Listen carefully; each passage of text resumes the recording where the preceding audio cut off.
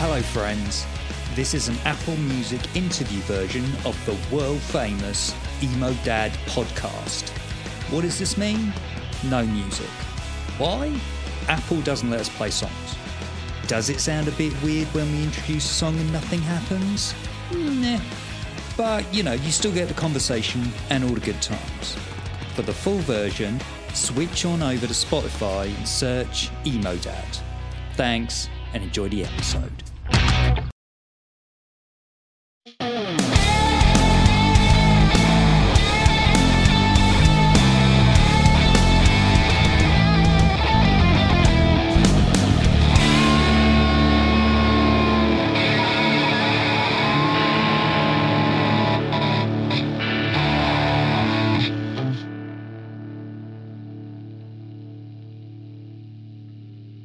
Welcome to another special episode of the Emo Dad podcast. My name is Matt.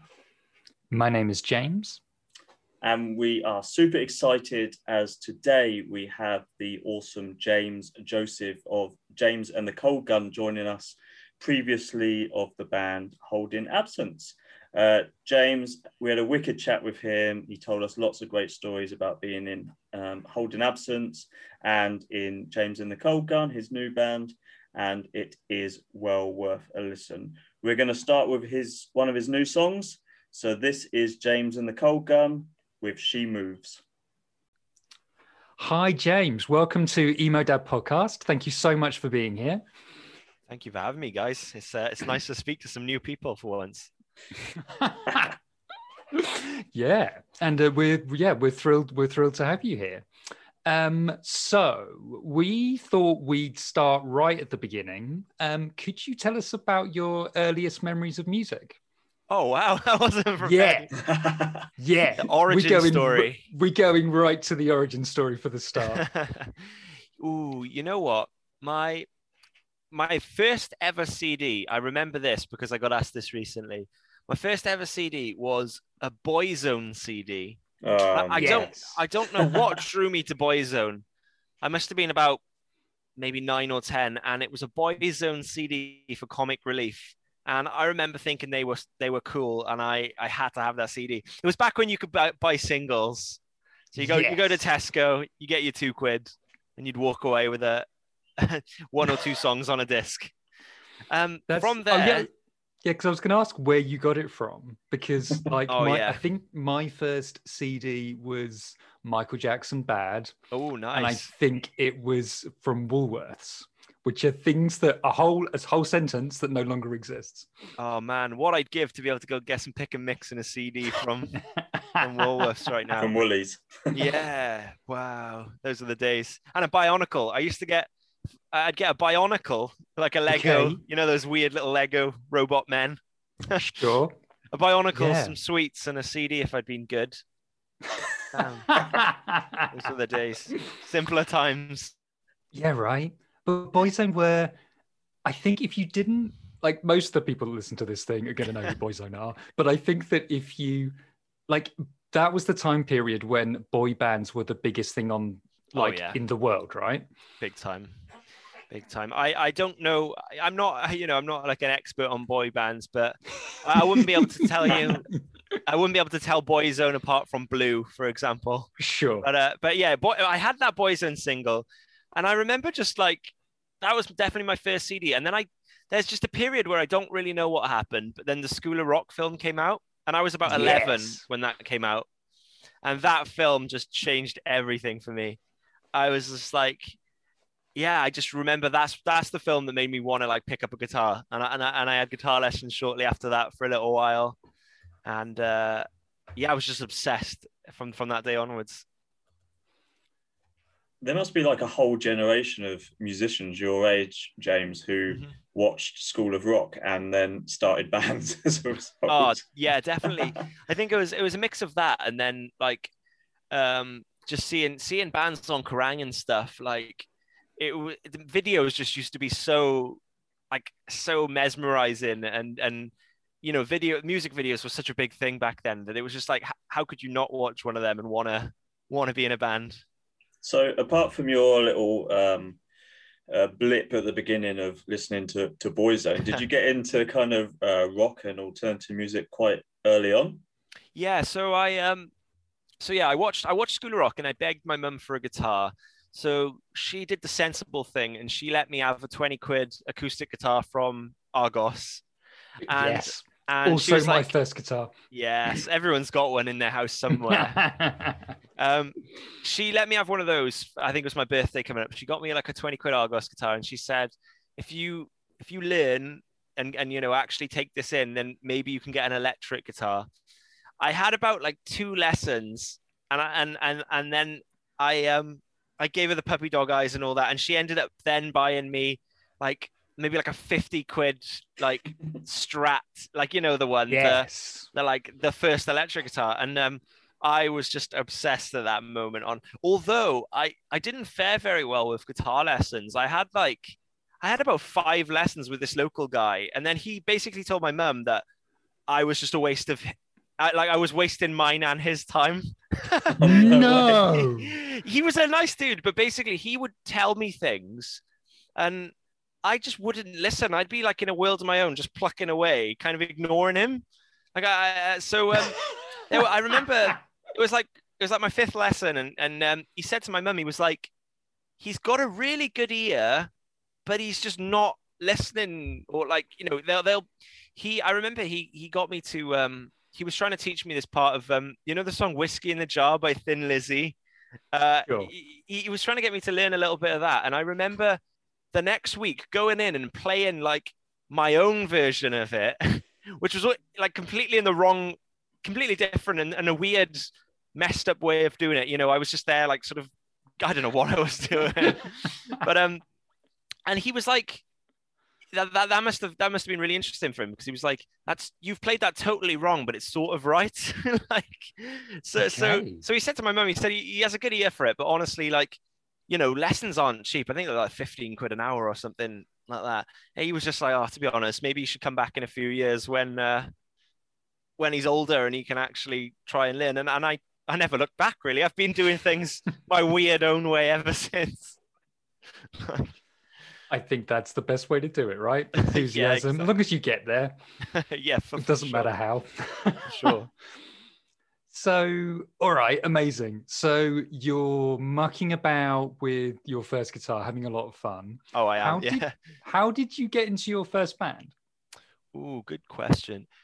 My school was actually pretty good, to be fair. Like, it's not very punk rock of me to be like, oh, my school was quite nice. But school of rock. It honestly was. Like, shout out to a Pant Comprehensive in Pontyclun.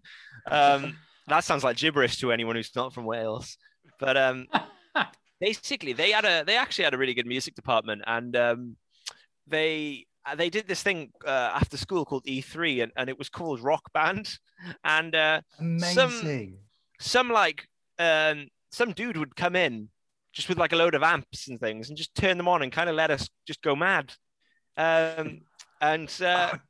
Some days we'd actually jam and make some cool music. Other days we just mess about completely. I remember, this is kind of a funny story actually. The rooms we were in used to be soundproofed, and they'd have these like foamy walls. And we'd figured out this game that if you threw drumsticks at the foamy walls, they'd bounce really randomly. So we'd turn the lights off in these foamy rooms. Everyone would throw a drumstick, and then you'd like cover your face in, and we'd see you'd like get hit in the face with a drumstick.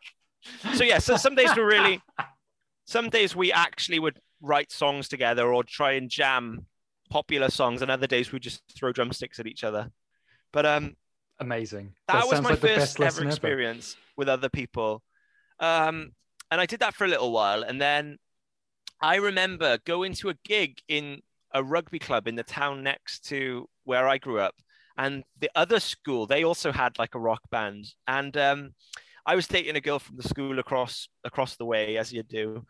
And we saw this band, and they were actually really, really good. And actually, Lucas, who used to be the singer of my old band, Holding Absence, he was in that band. And I'd never actually seen a band of like 13, 14-year-olds actually play well.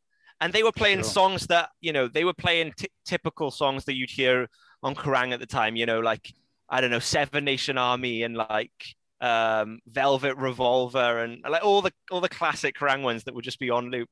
And it blew my mind. I was like, oh my God, there's like people my age who can actually string together like some chords and make songs.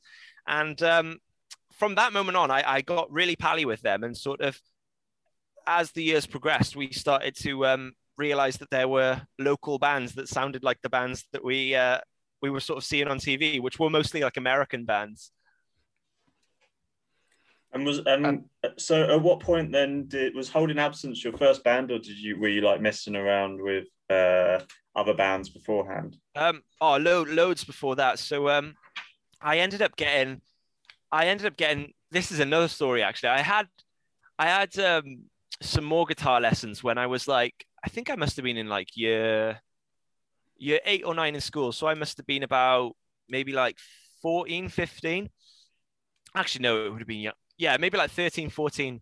And as part, I was going to do music for my GCSEs. And part of that, you had these guitar lessons, and they were wicked because you could basically go to the music department when you're supposed to be in another lesson. If you had a guitar lesson, you could leave the current lesson you were in to go to that, which was amazing. It was any chance to get out of like, you know, maths or history or something. This school sounds incredible. Yeah. You know, I might go back. But basically, I went to some more lessons there. It was again, I wasn't there for long, but there was this older guy I met, and he was a bit of a dodgy guy.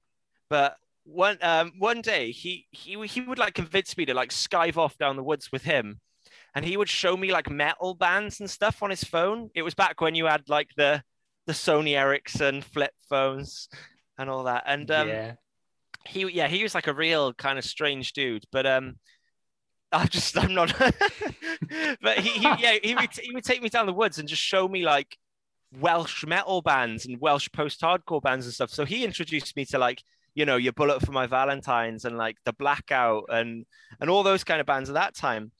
And at that point, that was when I was really interested. I was like, whoa, this is mad. This is like stuff from Wales that sounds like the big American stuff that you see on Kerrang and stuff. And it was from that moment onwards where I decided I actually wanted to be in like a proper band that was outside of the rock school. So I ended up playing in a couple of local metal bands. I've always played guitar, but I decided to do bass because it looked easier. And there was a local band from Pontyclun. I went to see them gig, and they just gigged without a bassist. And so after their set, I was like, "Oh, that was really good. Like, do you have a bassist?" And they were like, "No, not really." And I was like, "I could probably bass. There's 2 less strings, like, and I'm not that great at guitar." So yeah, that was my first band, and then there were a few iterations of that. It was pretty much that band, but just restarting as different names for a while, until the age of about pretty much until I was 18, and then that's when Holding Absence, or the seeds of Holding Absence, sort of were first planted. So yeah, it's been a trip. Amazing. We should definitely play a song from that Welsh group of bands that we haven't played on our podcast yet. Was there a particular song from The Blackout or Bullet for My Valentine or Funeral for a Friend or something that you'd like to throw in the mix? Oh, we've got, if we're seeing as it is as the Emo Dad podcast, we've got to do a Funeral for a Friend song, haven't we? Yeah, Let's do it like a fairly early one. Should we do Amsterdam Conversations? Yes, that is a great show. Amazing. Let's do it. Love that. Okay, they're all dads now as well. Yeah, exactly. So there we go. Yeah, and not only emos. If you have any of their numbers, we'll definitely chat to them. Yes, I'll put you in touch for sure. Amazing. So this is Funeral for a Friend. Excellent song. What a rager. Love it. Okay, amazing. So next we should probably talk about sort of the start of Holding Absence, I guess. How did that come about for you? That's a good question. I remember, God, it feels like it's so long ago now, especially because the past year has just also been a being like a write-off. It feels Yeah. like way Sure. longer. But yeah, it was at this point, it was about six years ago. And myself and a guy called Giorgio, who was in the metal band that I previously mentioned with me, Mhm. we'd sort of, I don't want to say we'd grown out of metal because we still love metal, but we just had a new itch that we wanted to scratch. I think everyone goes through like a period of adolescence where like softer music is like, oh no, like I'm into like extreme metal and everything else is rubbish. That was kind of the attitude we had. And then after a while, it was like, oh, you know what? Singing's all right, isn't it? Like normal, you know, like there's a reason why like big rock bands are big. Like, and we were like, you know what? We kind of want to do something a bit softer that we can see ourselves doing like longer and just taking a little bit more seriously. And by that point, a lot of our friends had like completely stopped doing music. So we were these kind of outcasts who were still just doing this weird sort of metal band. And we were like, you know what, if we're gonna continue to do a band, we should do something that's like that we really like now and we could see that we probably won't not like in like 5 years time. And luckily at the time,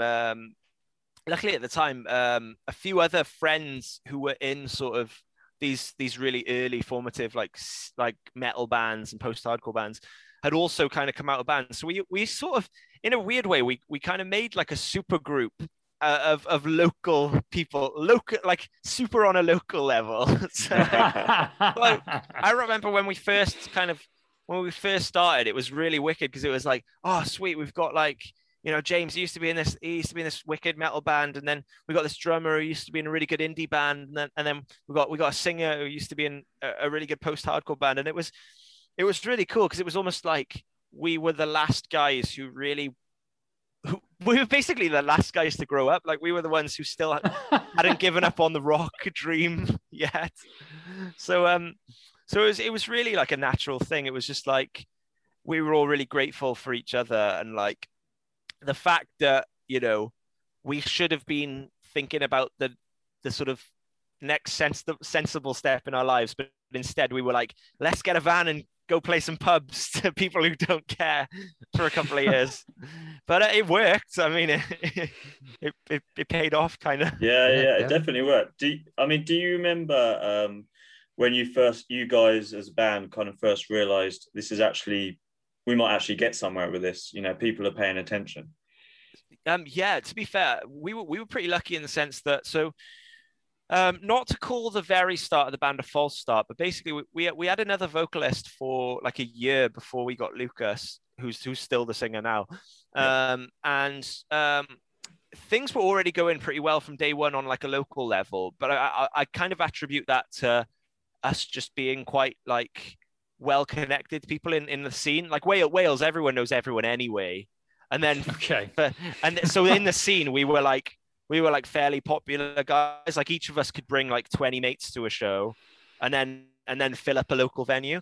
So we always had a good start. But then eventually we got Lucas in as our singer, who was in a popular band, like a popular local band before that. And the first two songs we did as Holding Absence with Lucas, we uploaded to this YouTube channel called Dreambound. And now Dreambound is like, there's not many of them about anymore, but Dreambound's like a channel that they've grown that puts out specific music. I mean, like back in the day, you had like Blank TV and stuff, if you remember that, or like Hardcore Worldwide. There was a couple of them, yes, back in the day, and Dreambound had just sort of recently cropped up. It hadn't been around for that long, but it was basically doing anything that's post-rock to post-hardcore, with kind of like melodic hardcore in between. And we're somewhere in that spectrum, you know, we're sure emotional rock, if you will. And so we put the songs up on there, and because that channel had such a good following, we just literally from like the first song we put out with Lucas, like the traction it got was crazy. It was way more than we'd ever seen before. But then we were just, other than like digital kind of going well, we didn't really think much of it. We just thought, oh cool, you know, this sort of well looked after YouTube channel it has helped our song do well, but we weren't really seeing that reflect in shows and stuff yet. We were playing pubs up and down the country, like I said, to people who didn't really want us there. Like I remember we turned up to one of the first times we ever played out of Wales. We turned up to a venue in Birmingham, and like we're all excited. We're like, "Wait, first big show outside of Cardiff." International tour. Yeah, honestly, it felt like crossing the Severn Bridge, like, and we turn up in Birmingham. And we get out of the van, and we start grabbing all our stuff and taking it in the venue. And like we're really excited, like looking around, like where's the stage, like sort of thing. There is no stage. It's just like an area of the bar. And so I go up to the barman because I was sort of like the tour manager, if you will. Okay. And sort of the first person in the band to do any of the organizational stuff. So I went up to the guy at the bar and I was like, "Hey man, like we're the band." And the guy literally said, no word of a lie, he said, "Not another fucking band." And I was just like, "Oh, so that's how it is it?" And I was like, oh yeah, what do you want us to do? Like, where should we put our stuff? And he was like, "Oh, you plug your shit in over there." Yeah, it was a lot of that for the first year. But then I remember we played it was at the end of this, I say like quote unquote tour. Like it was us for a week where none of us had work, just go into small pubs, setting up, playing to like 3 or 4 people and maybe 1 or 2 mates we knew from the area. It was the final day of that, and we were back in Bristol on the way home, and we played a tiny venue called the Griffin. And it's like a triangle. It's like a tiny triangle. And it's a lot of fun, but it's a tiny triangle. and that's not even a diss. So we played the tiny triangle venue to about 15 people, and we were packing down and getting ready to kind of go home. And the next day would be going back to our various kind of naff jobs, be it call centers or coffee shops or what have you. And we looked at the Facebook page, and we had a message from like an American guy, literally just on the Facebook page. And it was like, "Hey guys, I'm from blah blah records." At the time, it was Sharp Tone Records, who the band's still signed to now. But yeah, it was this whole thing like, "Oh, I'm really interested in the band. I've seen you on that YouTube channel. Like, I really want to talk." But I remember his Facebook picture at the time was like him like gurning. So it was like, it was this guy, and his face was kind of like, and so I'm like, "Oh, it's just this is just some sort of scam. Like, don't think anything of it." I sent a nice reply on the way home, thinking nothing of it. But it was actually like the guy who ran this record label. I didn't realize that like people actually conducted business over Facebook. Like that week, we kind of thought nothing of it. Actually, like 2 days later, we're having like he gets us on a Skype call to chat like business, and he's on a Zoom like this, and right. And we look in the background, and there are like loads of gold records on his wall, and like you can see through a little window, and people are like shipping boxes and things, and we're like, "Wait, this guy's actually real!" Like this guy actually. Wow. Yeah, because they're part of a bigger record label called Nuclear Blast, and yeah, it was completely legitimate, and we all couldn't believe it. Yeah, I bet you couldn't. So was that the first or the only? Did you kind of go with the first people that showed interest, or did it take a little while longer to kind of bed in and decide to go with that label? The whole process with labels does take like a long time. So what kind of happened is they said, "We're interested," and they spoke to us and then said, "Oh, we're sort of like, we're keeping an eye on you." But they sort of make it clear that they're interested, but they don't actually like send you anything other than them saying, "We're interested in you. We're going to keep an eye." So at this point, it was like, whoa, okay. So we kind of just need. The best thing about that is it made us double down on our work output, because like we were like, okay, so basically we've just got to keep doing what we're doing, and it's cool that there's a label kind of out there slowly looking at us. In the meantime, we started playing more and more and more, and it was honestly like every weekend we'd just try and play 3 shows, like anywhere really. We'd rent like we'd rent a van, or we'd go in 2 cars just with like the gear kind of like stacked up, Yeah. like guitars on our knees and all of that. And just kind of, yeah, just doing it for the love, really. Just we wanted to play shows. That was all, the only reason we ever started the band in the first place. It was to try and write some songs and play shows together. And the show started getting more and more sort of more and more traction. And there was like 20 people in a pub as opposed to like 10 and things like that. And there were a few more like there was a few more labels who got in touch, but again, it was very much like hey guys, we like what you're doing, we're going to keep an eye on you. And I was, at this point, I was getting kind of frustrated because it had probably been like 6 months to a year of just like loads of people saying you guys are good, but like nothing more than that. And I was very unsure of how to like be like, okay, so can you sign us then? Can we have some money? Yeah, sure. Because I had no idea how any of that stuff worked. I was so young and kind of just not sure of it all. And actually, this is a good, I say a segue. It's kind of this kind of is another reason why I played Funeral for a Friend just now. I then at Download Festival that same year, I met Ryan Richards, who's the drummer of Funeral for a Friend, and he also manages a bunch of bands. And it was through meeting him completely by chance. Basically, we were both in Welsh football tops at Download, and we had Okay. Honestly, this is a pretty mad story, and we ended up getting chatting at Download Festival, and he was like, oh yeah, I manage bands, blah blah blah. At the time, I had no idea he was in Funeral for a Friend, even though I loved them growing up. I just didn't put 2 and 2 together. Sure. So I got chatting to him. I was like, oh, that's so cool, man. Who'd you manage? And he started telling me, Bullet for My Valentine and all these big bands. And I was like, whoa, like those were bands I loved in high school. Like, this is mental. So I went home in the car, and my friend said, oh, you know who that was, didn't you? And I was like, oh, yeah, he's some guy who manages bands. He said, oh, he's also the drummer in Funeral for a Friend. And I was just like, whoa, like, so it's a guy who was in one of my favorite bands and then went on to manage a ton of my favorite bands.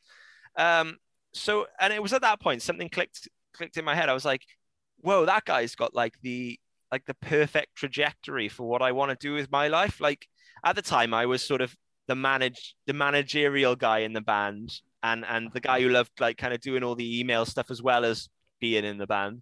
And so I decided, I found his email and I hit him up and I said, hey man, like, nice to meet you on the weekend. Would you be up for going for a coffee in Cardiff sometime?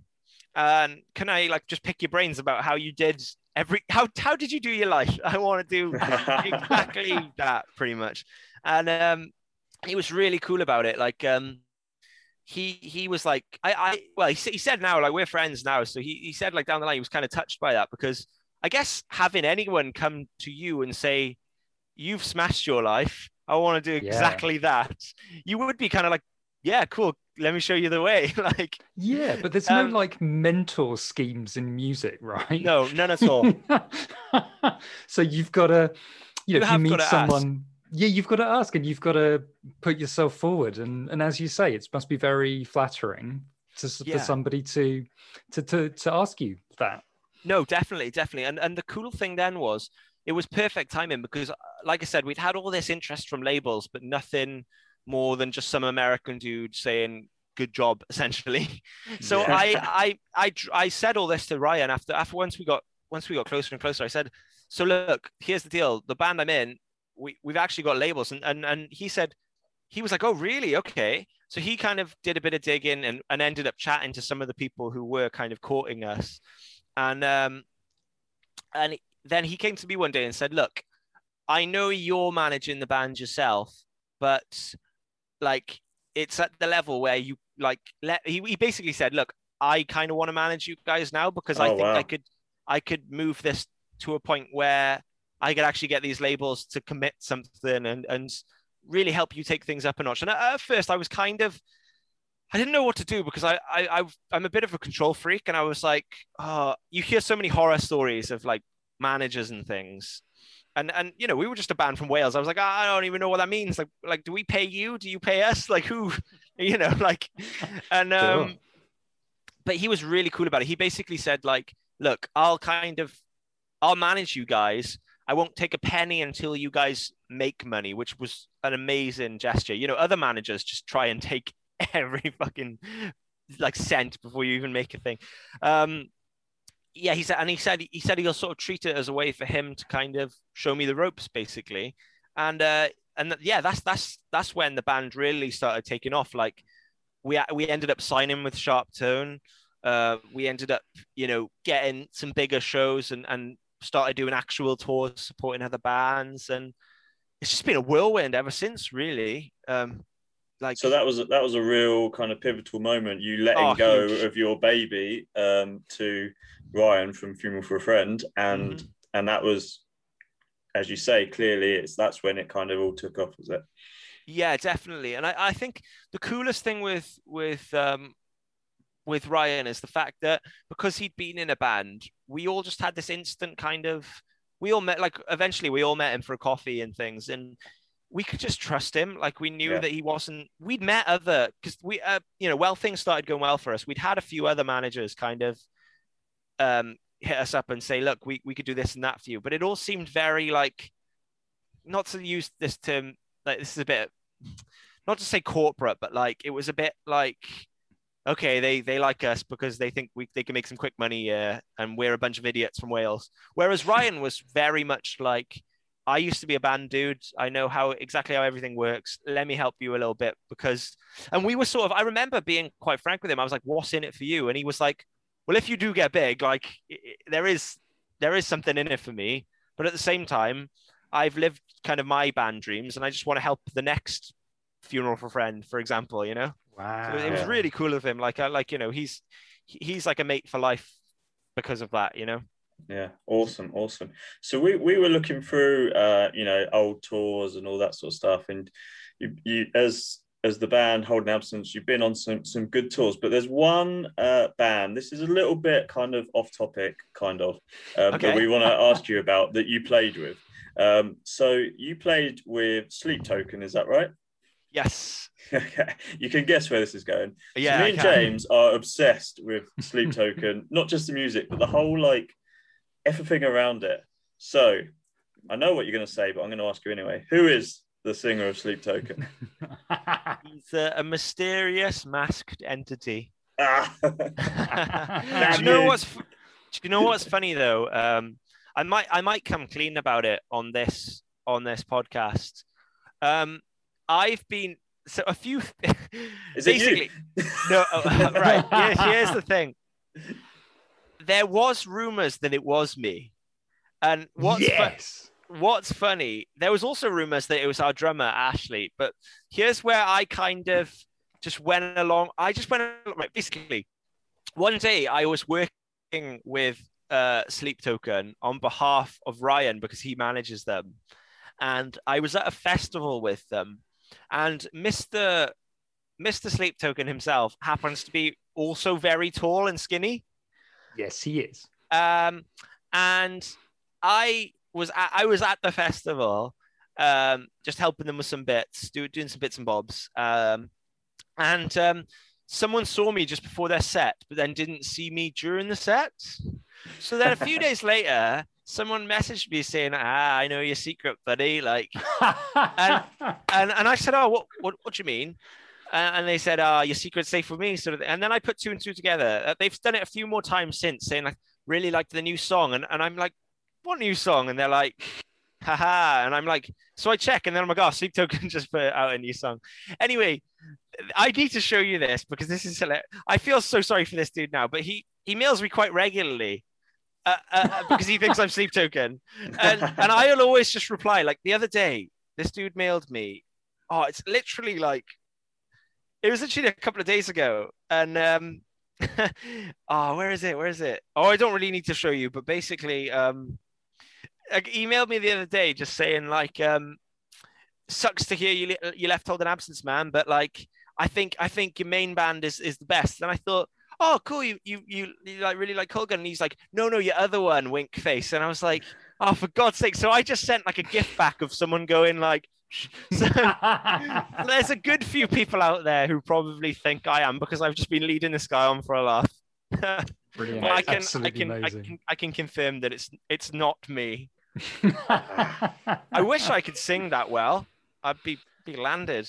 He's amazing. It's something else. I mean, we saw them just before lockdown when they did like a larger tour of the UK just before lockdown, and it was the first time I'd seen him sing live.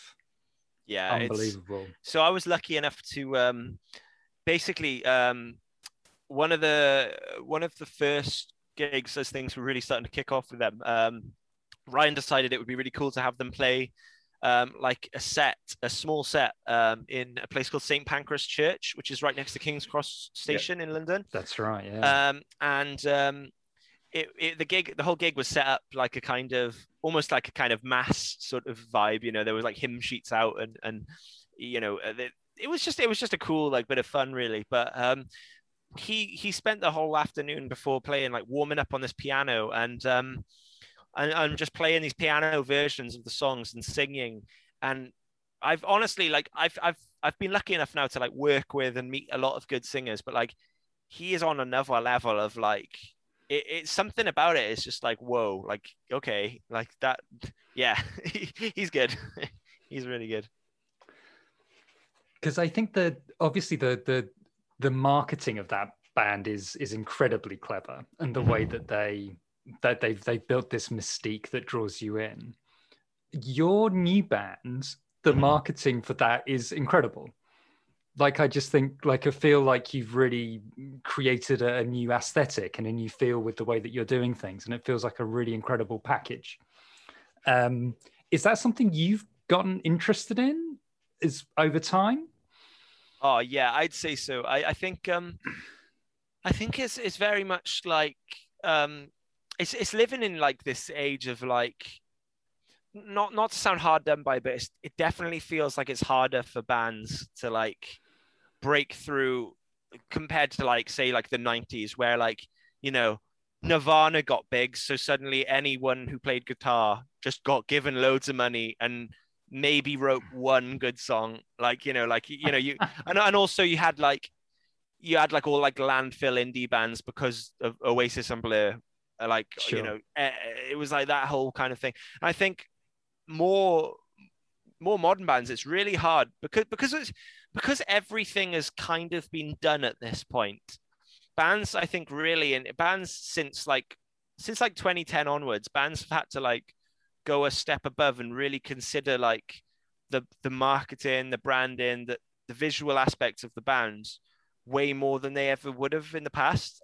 Don't get me wrong, there's bands in the 90s and 2000s who also killed it with that, but I definitely think now even your local band has to like think about how they're going to portray themselves. You know, are they going to be mysterious? Are they going to be funny? Are they going to be like, you know, really dramatic? It's definitely a case of that. And I think one of the decisions we made really early on with the early Hold an Absence stuff is we wanted everything to be in black and white, just because we thought, number one, we thought we looked nicer in black and white.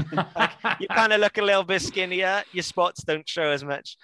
But also we thought it made everything look kind of like timeless. Like if the band was to end and then people were to look back on it later down the line, it would just have this kind of like, yeah, like timeless kind of feel to it. And we didn't think too much of it, but then after like 6 months of doing it, loads of people were like, loads of people commented on it saying, "Oh, we love the fact that everything's black and white. You guys have killed it with this." And that's at that point I was really like, "Oh wow!" So like, if I was to ever start another band, I'd really want to kind of be aware that you know how you present things and how you look and stuff can also kind of affect the band overall.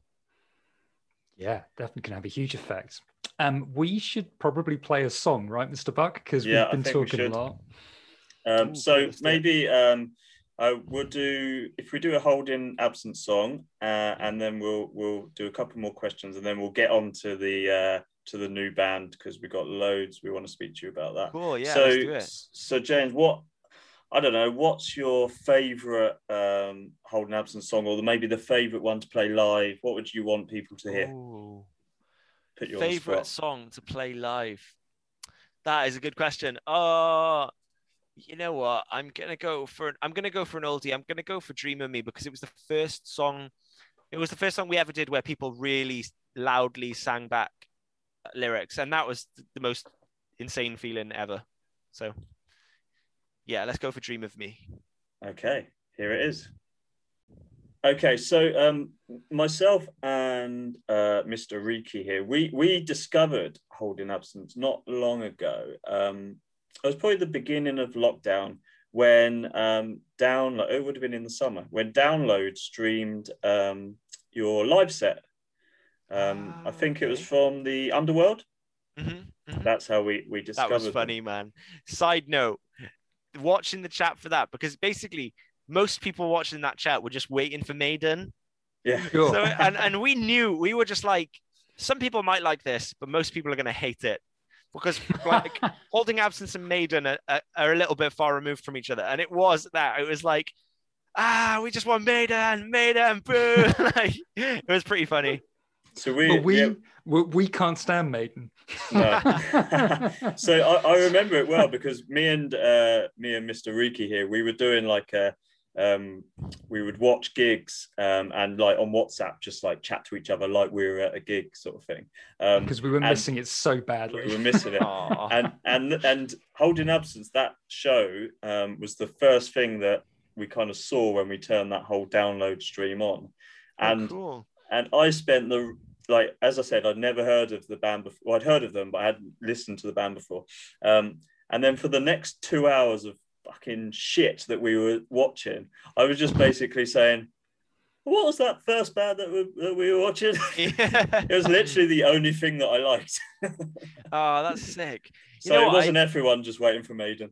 Yeah, I'm glad to hear that, because it's always really cool to like, because I can remember that stream, I really, really do remember. And it's always cool to like hear, like, you never think that could be the first time someone actually discovers you and then stays with you because of that. It's really cool to hear. Yeah, thanks, Download. Yeah, there you go. You got a couple of fans out of it at the very least. So just to kind of finish up on that band, so you did you were still in the band when the new album was written. How was that kind of process of writing the record? And I'm going to kind of cheat and ask you two questions at the same time. How was the process of writing the record? And how did you feel kind of leaving the band before it came out? Okay, I got loads to say on this. So it was a weird one because I was up and down during the writing process because it was like a really high pressure environment. I think, like, I don't think any of us truly enjoyed writing it. The guys may say now, like, oh yeah, it was amazing, like we like loved it, but like honestly, it was horrible. Like, it was just all of us. It was all of us sitting around a laptop arguing with each other because, not because we didn't get along, but it was just a case of like a second album. Basically, you just need to do what your first album did, but better, so that then you can unlock the chance to do a third album. It's why so many bands put out an amazing debut, and then they just crumble trying to follow up, because essentially you spend your entire like sort of adolescence / early like 20s writing your debut album, and it's basically like, here's just the best of the best, and some of the songs you might have had since the first jam. Do you know what I mean? Right. So everyone's debut is usually pretty strong, and you've had essentially as long as you want to write it and perfect it. Then suddenly you get catapulted into like touring, and then one day your manager goes, "You're gonna do a second album soon, then?" And you're like, "Oh, well, we've been touring like, like it's the busiest you've ever been. Yet you've got to try and do something that's better than the first thing." So it was a little bit stressful, and we were all feeling the pressure a little bit. I definitely think there's some bangers on it. I have some really fond memories of making it. Like we recorded we recorded it with a guy called Dan Weller, who's worked for with like Enter Shikari and like a bunch of really cool things. He did like Young Guns. He's also in the tech metal band Sick. Amazing. Yeah, we were like little like we were like every now and again we'd be like, Dan, can you play us something really cool on guitar? Like, and he'd just pick one of our guitars up and he'd just be like, and we'd be like, oh my god, because none of us are like technically proficient like musicians really. So that was good fun, and he's a total legend. He got the best out of everyone. But I think just halfway through, we were in a studio. This would have been February 2000 and I don't even know when it would have been. It 2020, right? Yeah. Oh my god. Yeah. It's so strange. This would have been February 2020, and we were away for a month, and man, it was so weird because the whole month I was just like I'm not enjoying this anymore. There's something really weird about this. Like it's nobody's fault but mine, but I'm just not having as much fun as I'd like. And it's almost like the best thing about being in a band is the fact that you're having fun as kind of your job, as opposed to it just feeling like a job. So I was it was a really weird time because I was like doing the day in the studio with Holding Absence, but then in the evenings I was like going off to this side room and starting to write like Cold Gun songs just on a laptop. Okay. Like, so it was, I was pulling double duty really, and just feeling a bit confused about like why I wasn't feeling like happy. You know, it was like everything should have been great, but there was something about the music that just wasn't doing it for me anymore. So yeah, that kind of planted the first seed of doubt in my head that like maybe I needed like a shake up. Part of me was hoping that it was just a case of like being burnt out with the Holding Absence stuff, because that can happen too. When you've been writing the songs over and over, changing things, then recording them, then listening to them and making notes, you do just end up like getting super fed up. But I don't know, it was kind of more than that at the time. And then shortly after coming out of the studio, I remember I had a recording session for Cold Gun, and I remember just like that was really fun, and I felt kind of dirty. It was like I was cheating on someone, but it was just like it was ultimately like it was just more fun. Like and sometimes that's just like you gotta have fun. Yeah, right. Like the studio was weird though. It was so it was in February 2020, and we were essentially away in a place called Middle Farm in Devon, which is in the middle of nowhere. And we were there before COVID sort of started. Well, I mean, it started in Japan and China, and you know, it was in that area of the world, but it hadn't really made its way to the West. So I remember like the place in Middle Farm, you sleep in like this kind of like bunk room. You're all in bunk beds. It's wicked. It's like it's like being on a month-long sleepover, but right. We're all there like jumping on each other and like, you know, playing like the floor is lava, even though we're all like 23, 24. But I remember being up really late one night, just kind of doom scrolling in bed as you do, and I was like, guys, there's this thing happening in Wuhan. Like they're like catching people in nets and spraying them with disinfectant, and like people can't leave their houses and stuff, and they were like, oh, there's all like not in an ignorant way, but they were sort of like, oh, there's always something crazy happening, you know, in Asia.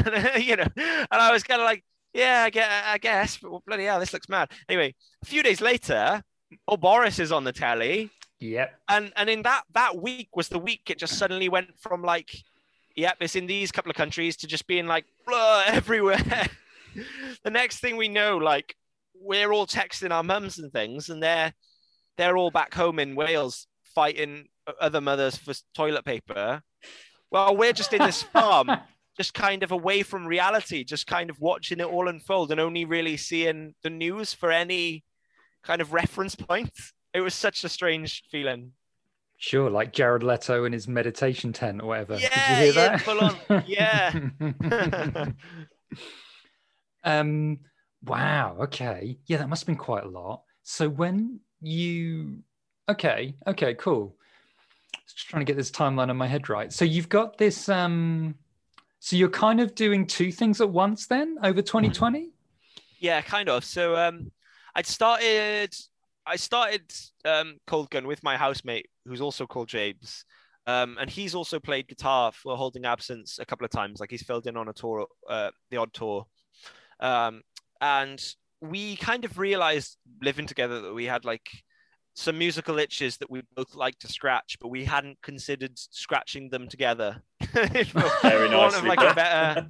And then one day I was like, you know what? I really want to challenge myself. I want to have a reason to get better at guitar and like try and sing and stuff. So I was like, do you fancy just doing some songs this weekend?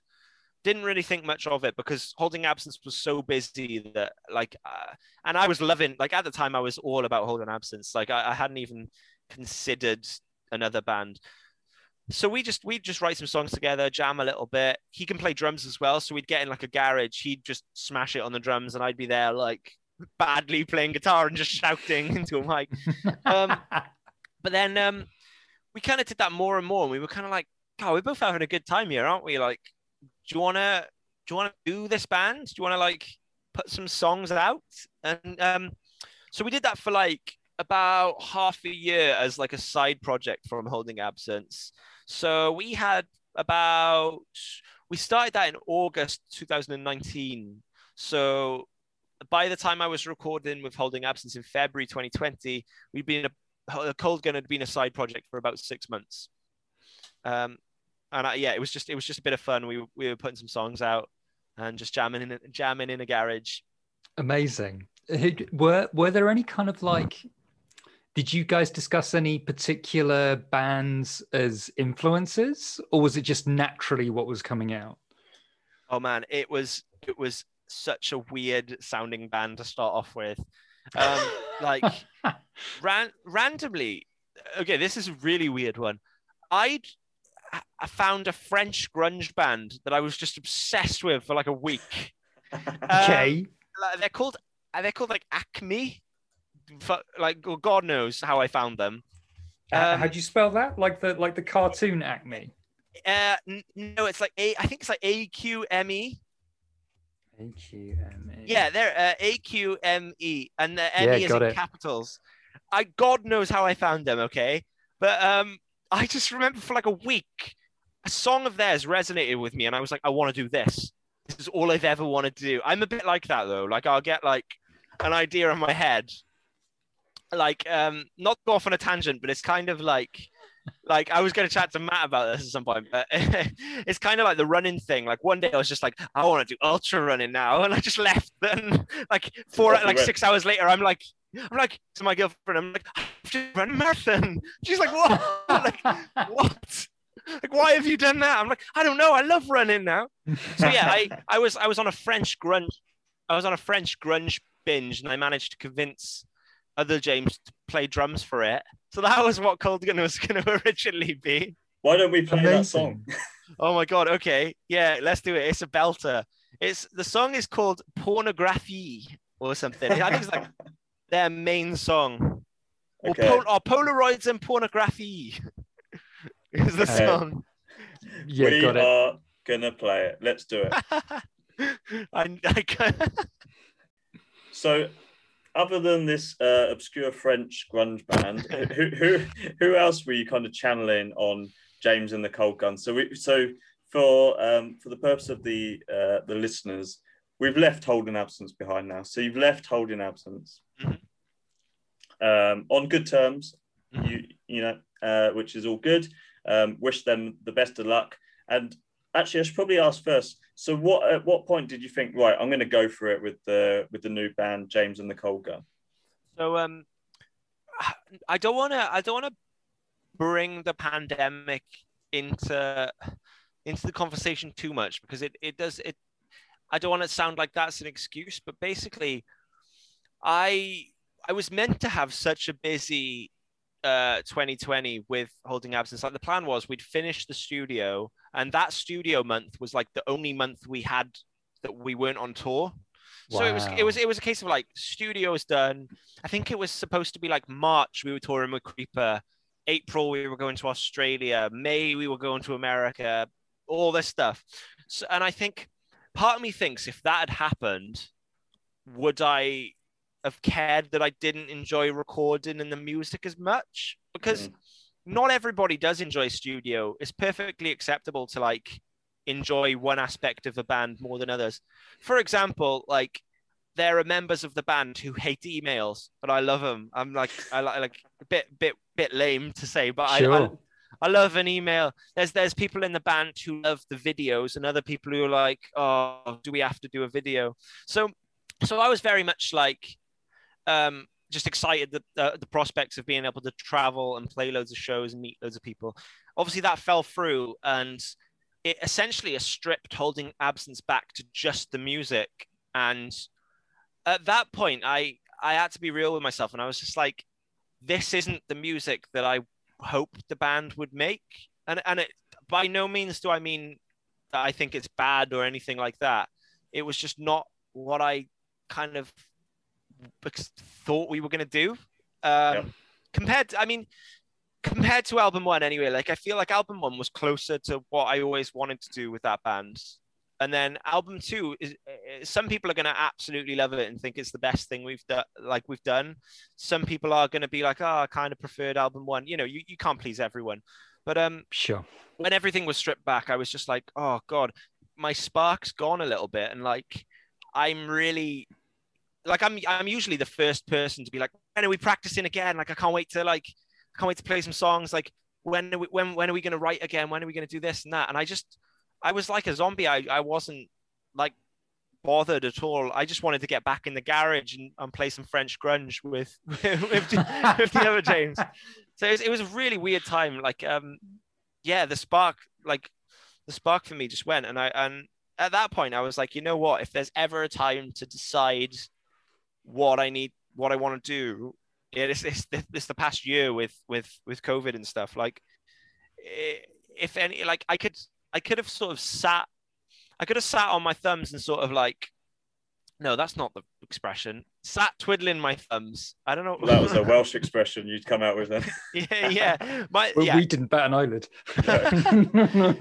I could have sat and twiddled my thumbs for the past year, but then I would be in even more of a kind of confusing situation, not making any progress with Cold Gun and kind of not making much progress with Holding Absence, because mainly because we haven't been able to, because just essentially waiting for an album to come out. So I was kind of forced to make a decision, but I just kind of followed my heart, and my head is still to this day, my head is like, what are you doing, you crazy man? But so we should probably play a James and the Cold Gun song, just in case people are listening to this podcast, maybe, you know, while they're working or something, and at the moment they think that your new band, because they haven't been paying attention, is that French grunge band. So what's like what song can we play which really kind of shows the sound of James and the Cold Gun? It's definitely our newest one. Everything we did prior to this new one was in our bedroom, and not to say that I don't like the other stuff, but this is the first time we tracked in a proper studio around a drummer, giving it some beans. So the new song "Long Way Home," please. Okay, here it is. So I absolutely love that song. I love all the songs. So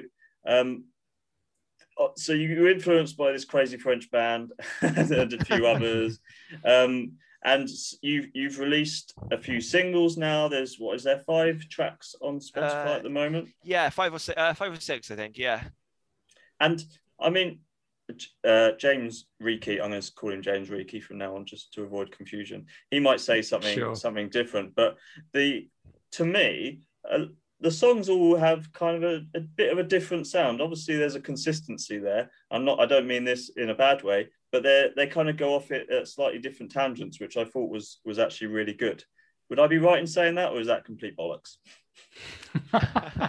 No, I agree. I think a lot of it is like just finding our feet at the moment. I think the biggest reason I think why they all sound different is because we haven't been able to play a live show yet. So it's almost like once you play a couple of live shows, you really know the ones that you enjoy playing. Like if you can like your song after playing it to 2 people in a pub in Birmingham, that's when you know. Like if you're still buzzing after that, that's when you know which songs are like your best songs. So at the moment, it's very much a case of like only real.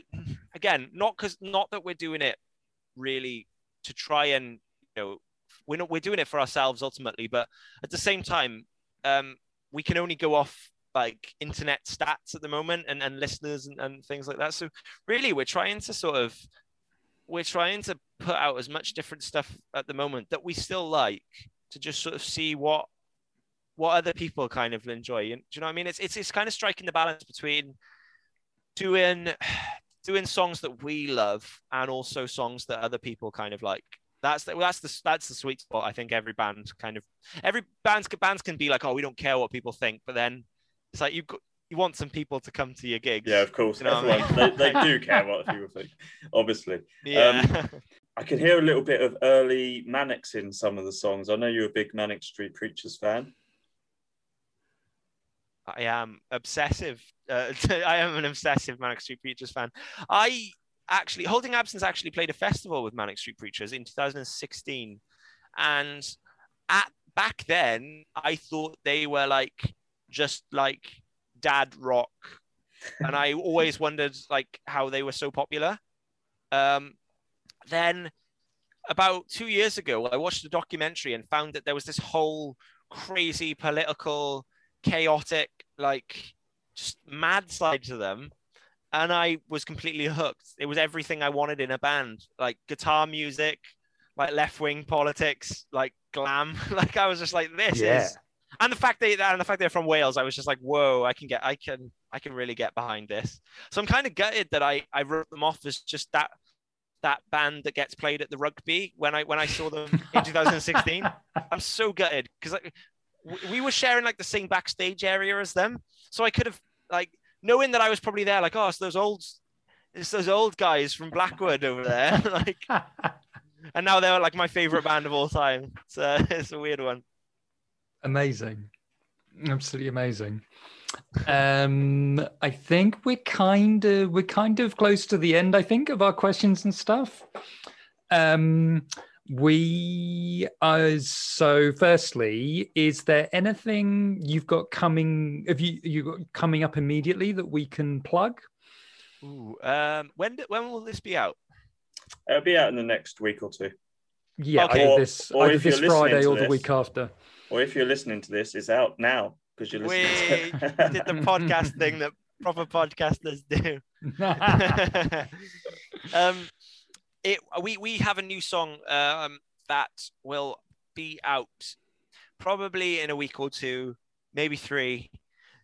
We're filming the video this weekend, so a couple of days after this was recorded, if that makes sense. Yeah, sure. And it's a rager. It's going to be good to run to, I think. Excellent.